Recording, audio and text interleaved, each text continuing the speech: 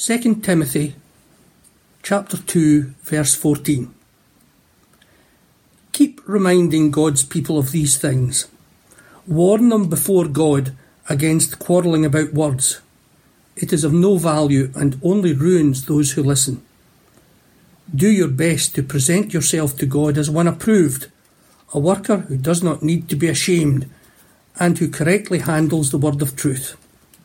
Avoid godless chatter, because those who indulge in it will become more and more ungodly.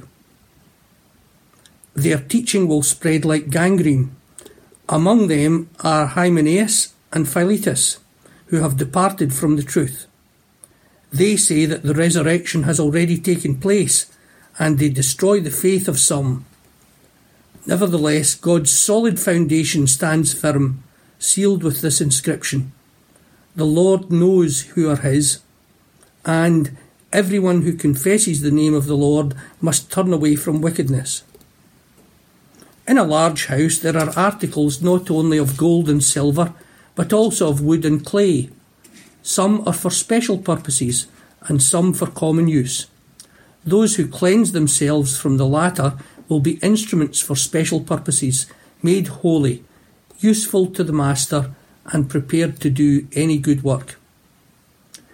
Flee the evil desires of youth, and pursue righteousness, faith, love, and peace, along with those who call on the Lord out of a pure heart. Don't have anything to do with foolish or stupid arguments, because you know they produce quarrels, and the Lord's servant must not be quarrelsome, but must be kind to everyone, able to teach, not resentful. Opponents must be gently instructed, in the hope that God will grant them repentance, leading them to a knowledge of the truth, and that they will come to their senses and escape from the trap of the devil, who has taken them captive to do his will. Amen. We choose to go to the moon. We choose to go to the moon.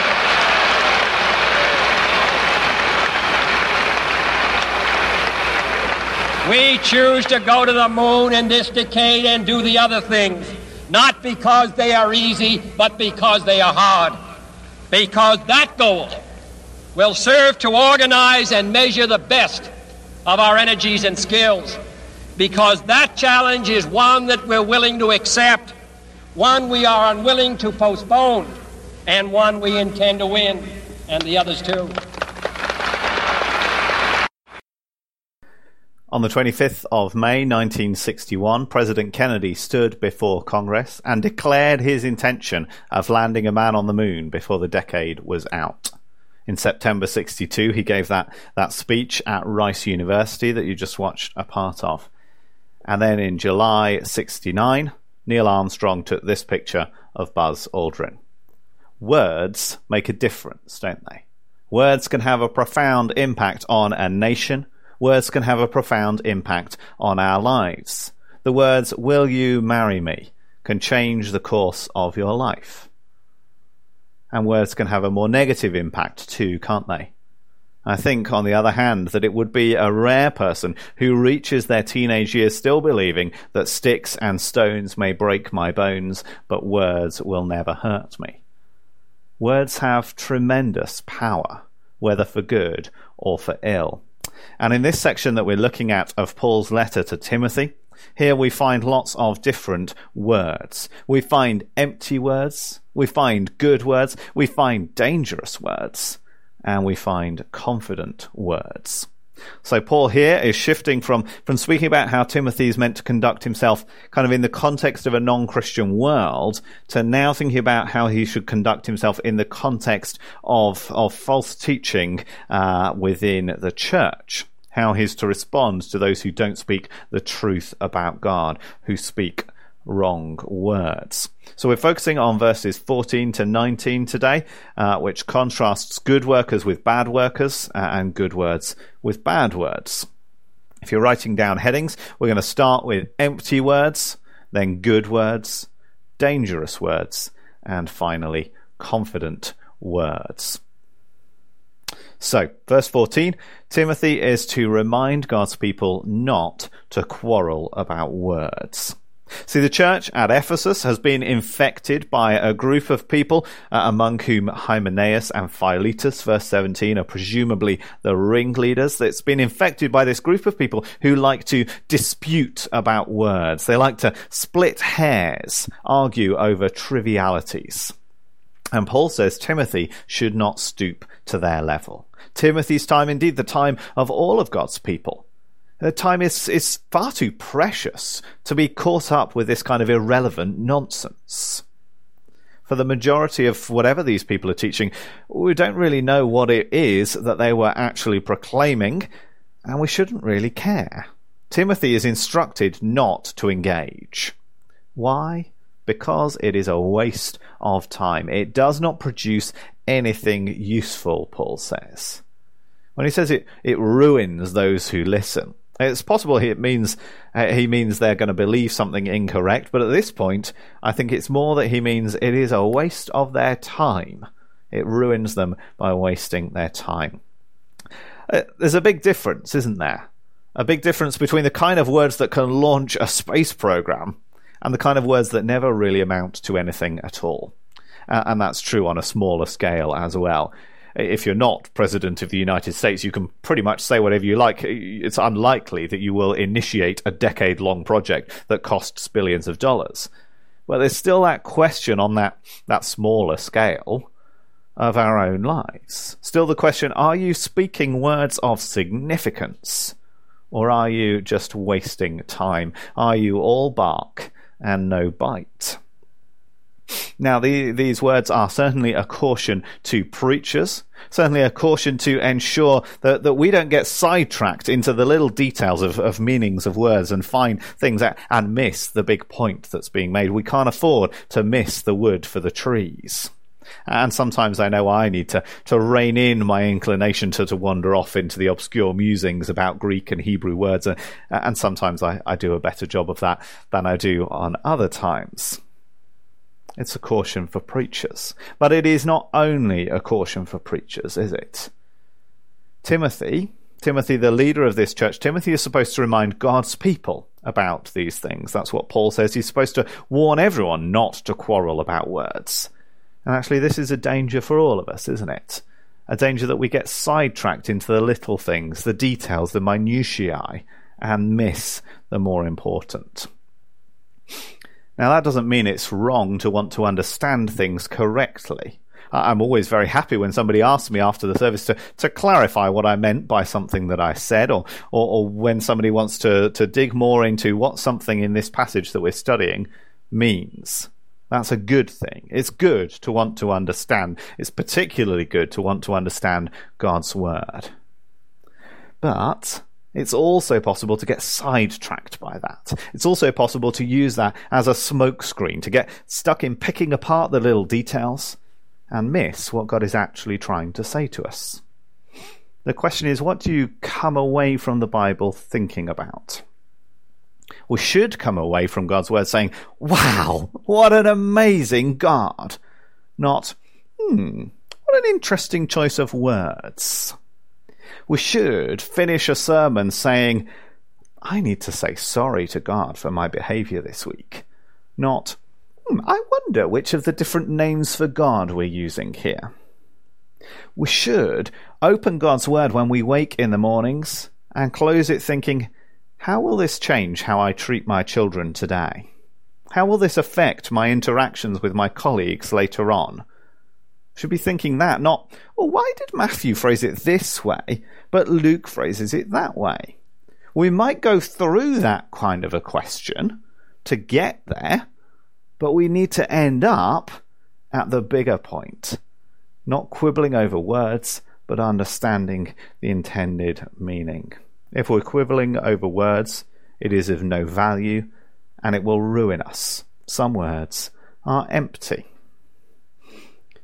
Timothy, on the other hand, Timothy should be different. Timothy's words should be good words. Timothy, verse 15 tells us, will be able to present himself to God on the last day as one who is approved, as an unashamed workman, He'll be able to present himself that way if his words are good words, if he treats God's word correctly. See, if his opponents are all talk, then Timothy is not to be like that. Timothy is to be a worker. He's to labour at the task that is presented to him. He's to look forward to the day when he will stand approved and unashamed. Now, admittedly, Timothy's primary means of working is going to be through words. His task is to teach, is to proclaim God's truth. But his words need to be markedly different words to those of his opponents. This is not to be empty rhetoric. This is not idle chit-chat. These are words of significance, words with an impact. Why is that? Well, because Timothy's words must be words about the word of truth. His responsibility is to handle God's words accurately. Now, what does that look like? What does it look like to handle God's words accurately? I suppose that depends on your role, doesn't it? If you're a Bible translator, then rightly handling the word of truth means rendering it accurately and intelligibly in your target language so that those who speak that language can know what it says. That's what it looks like to handle the word of truth rightly as a Bible translator. And if you're a preacher, then rightly handling the word of truth has to surely include doing your utmost to make sure that the meaning of the word is plain and the implications of the word are clear. But most of you are in neither of those categories, are you? And yet I suggest that you are not off the hook here. I suggest that each of us is obliged to correctly handle the word of truth in our own context. And correctly handling the word of truth has to mean that you've done with it what it's designed for. Or perhaps even better, that you've allowed it to do to you what it's designed for. Now, you haven't correctly handled a meal if you've just sat and looked at it, have you? You also haven't correctly handled the word of truth if you've only heard it. You haven't even correctly handled the word of truth if you've only understood it. No, you and I have only correctly handled the word of truth if we have been changed by it, if we are transformed, if our lives are different tomorrow because of what we read today. If you think Kennedy's words had a big impact, well, wait till you see what an impact God's words can have on this world and on your own life. Timothy must speak good words about the word of truth. Verse 16, Paul returns to the empty words of Timothy's opponents, to what he there in verse 16 characterizes as godless chatter or irreverent babble. But it quickly becomes apparent that their words actually are going beyond being empty. They are dangerous. Verse 16 says that these dangerous people, who are kind of characterized, encapsulated by their ringleaders, by Hymenaeus and Philetus, verse 16 says these dangerous people are making progress, Paul says. So you could imagine a spectrum that goes across. And these guys are saying, we're making progress, we're walking along. And Paul says, all right, yeah, you're making progress, but the spectrum that you're moving along is the spectrum of godliness. And the direction you're heading is towards ungodliness. You are becoming less godly, not more godly. There's a danger, isn't there, that we think change is always good. There's a risk that we think as long as it's called progress, it must be a good thing. But Paul is very clear. Progress can be a very, very dangerous thing. Sometimes people talk about being on the right side of history, don't they? Well, coming later in time doesn't always make it better. They are progressing by becoming less and less godly. And in verse 17, the picture, if anything, gets worse. Their teaching spreads like gangrene. It's not only themselves they're harming, but like gangrene, their teaching slowly eats away at anything that is healthy, anything that is good. They're poisoning the whole body. Others in the church in Ephesus are being led astray by this dangerous teaching that the resurrection has already taken place, says verse 18. The idea here seems to be a kind of spiritualizing of the idea of resurrection. To saying that the resurrection exists, but only in a kind of inner spiritual life, a resurrection that is therefore in the past, has already taken place for those who believe. Now, Paul talks in such terms about resurrection elsewhere in his writings. This is a valid kind of resurrection to talk about. But the problem is it can't be the totality. It can't be everything that we believe about resurrection. No, that error has a massive impact on how we view Jesus' own resurrection, and it has a massive impact on the significance of his resurrection for our future standing, our hope for eternity. And that affects how we view our current relationship to Jesus. It affects how we behave in this life. It affects how we regard the creation around us. Our understanding of the nature of resurrection has a big impact. If we deny the possibility of resurrection, if we say people just don't come back to life, don't be so stupid, or if we spiritualize away that resurrection into near meaninglessness, it has a big impact. Our attitude to it is of great significance. In fact, Paul views this as so central that to deny the reality of physical resurrection is to destroy the faith of those who follow in such an understanding. Strikes at the heart of the faith. They've departed from the truth. Well, again, the application to teachers and preachers of this warning about dangerous words is clear.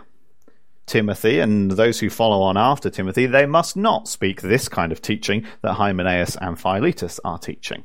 And indeed, teachers are obliged to warn others against those who similarly depart from the truth. The application to others, possibly less clear.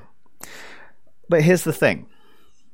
If false teaching is spreading within the congregation, if somebody is standing around after church on a Sunday morning when we're there in the Mawson Hall, somebody's standing there and teaching people things that are not true, or we're gathering in our Connect groups on a Wednesday or a Thursday night, and somebody is explaining an understanding of a passage that simply is not what that passage is saying. If somebody is proclaiming something within the congregation that is not true, if that's happening locally, well then I, as the minister of the church, have a reasonable fighting chance of spotting that happening, of correcting the person in question, and of warning others, and so on and so forth.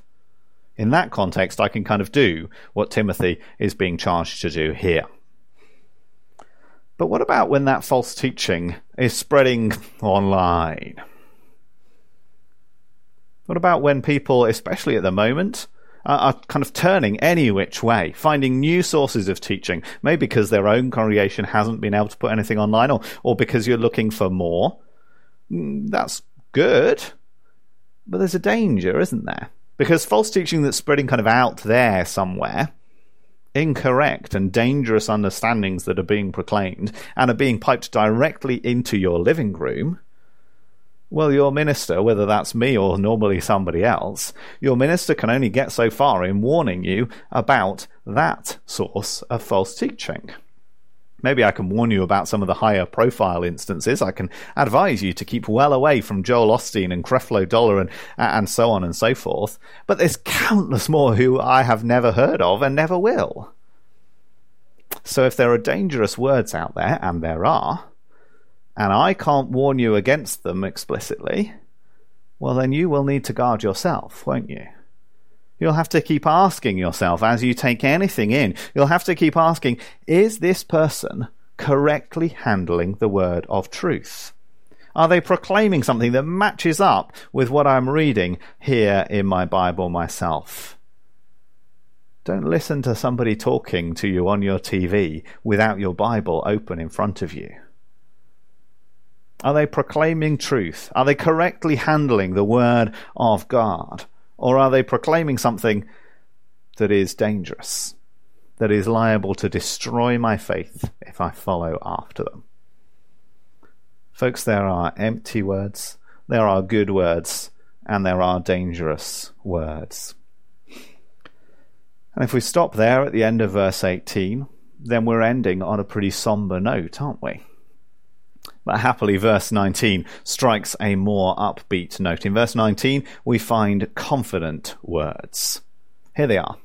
Nevertheless, God's solid foundation stands firm, sealed with this inscription: the Lord knows those who are his, and everyone who confesses the name of the Lord must turn away from wickedness. Folks, there's tremendous reassurance there in those words, isn't there? There's great confidence to be had here, that no matter how successful Hymenaeus and Philetus and their latter-day successors might be, still Timothy can be encouraged. Paul is encouraged. You and I can be encouraged. We can be encouraged because the foundation of the elect cannot be moved.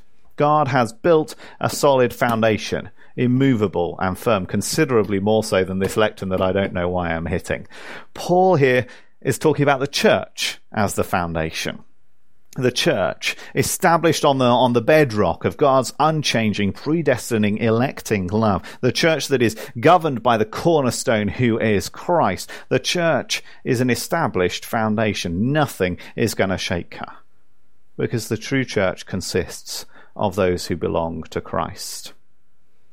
God has placed his seal on this foundation. He knows who are his. Nothing can cause him to doubt his choice. Nothing can make him second guess himself. Nothing can prompt him to reject those whom he has chosen. Here in verse 19, you've got these kind of two seals. And the text of the first is a quotation from Numbers 16, verse 5, which you can go read the account later if you like. But what's happening there back in the Old Testament, back in Numbers 16, it is kind of a similar situation. A bunch of people there have risen up in rebellion against Moses and have led others astray along with them. But God will not be deceived. God isn't confused about the truth. God God isn't uncertain about who's on his side and who isn't. No, God knows those who are his. Jesus said similarly, I am the good shepherd. I know my sheep, and my sheep know me, just as the Father knows me, and I know the Father, and I lay down my life for the sheep. My sheep listen to my voice. I know them, and they follow me. I give them eternal life, and they shall never perish. No one will snatch them out of my hand. The sad episode from Numbers 16, that episode of Korah's rebellion in the wilderness, it did not devastate the congregation of Israel. And false teaching will not devastate the church at Ephesus. And it will not devastate God's church today, and it need not devastate you. The second seal here is probably a reference to a later verse in Numbers 16. In verse 26, when the means of God identifying those who were his, the means of that identification was to call on them to separate themselves from Korah and his henchmen and their rebellion. God knows those who are his, and those who are his will listen to his voice. They will be obedient to his word. We will turn away from our wickedness. So no matter how many empty words are around us, we can disregard those. We can listen to the good words and turn away from the dangerous words. And all of that because we rest secure knowing these confident words. I pray that the Lord, who knows those who are his, knows you this morning. Amen.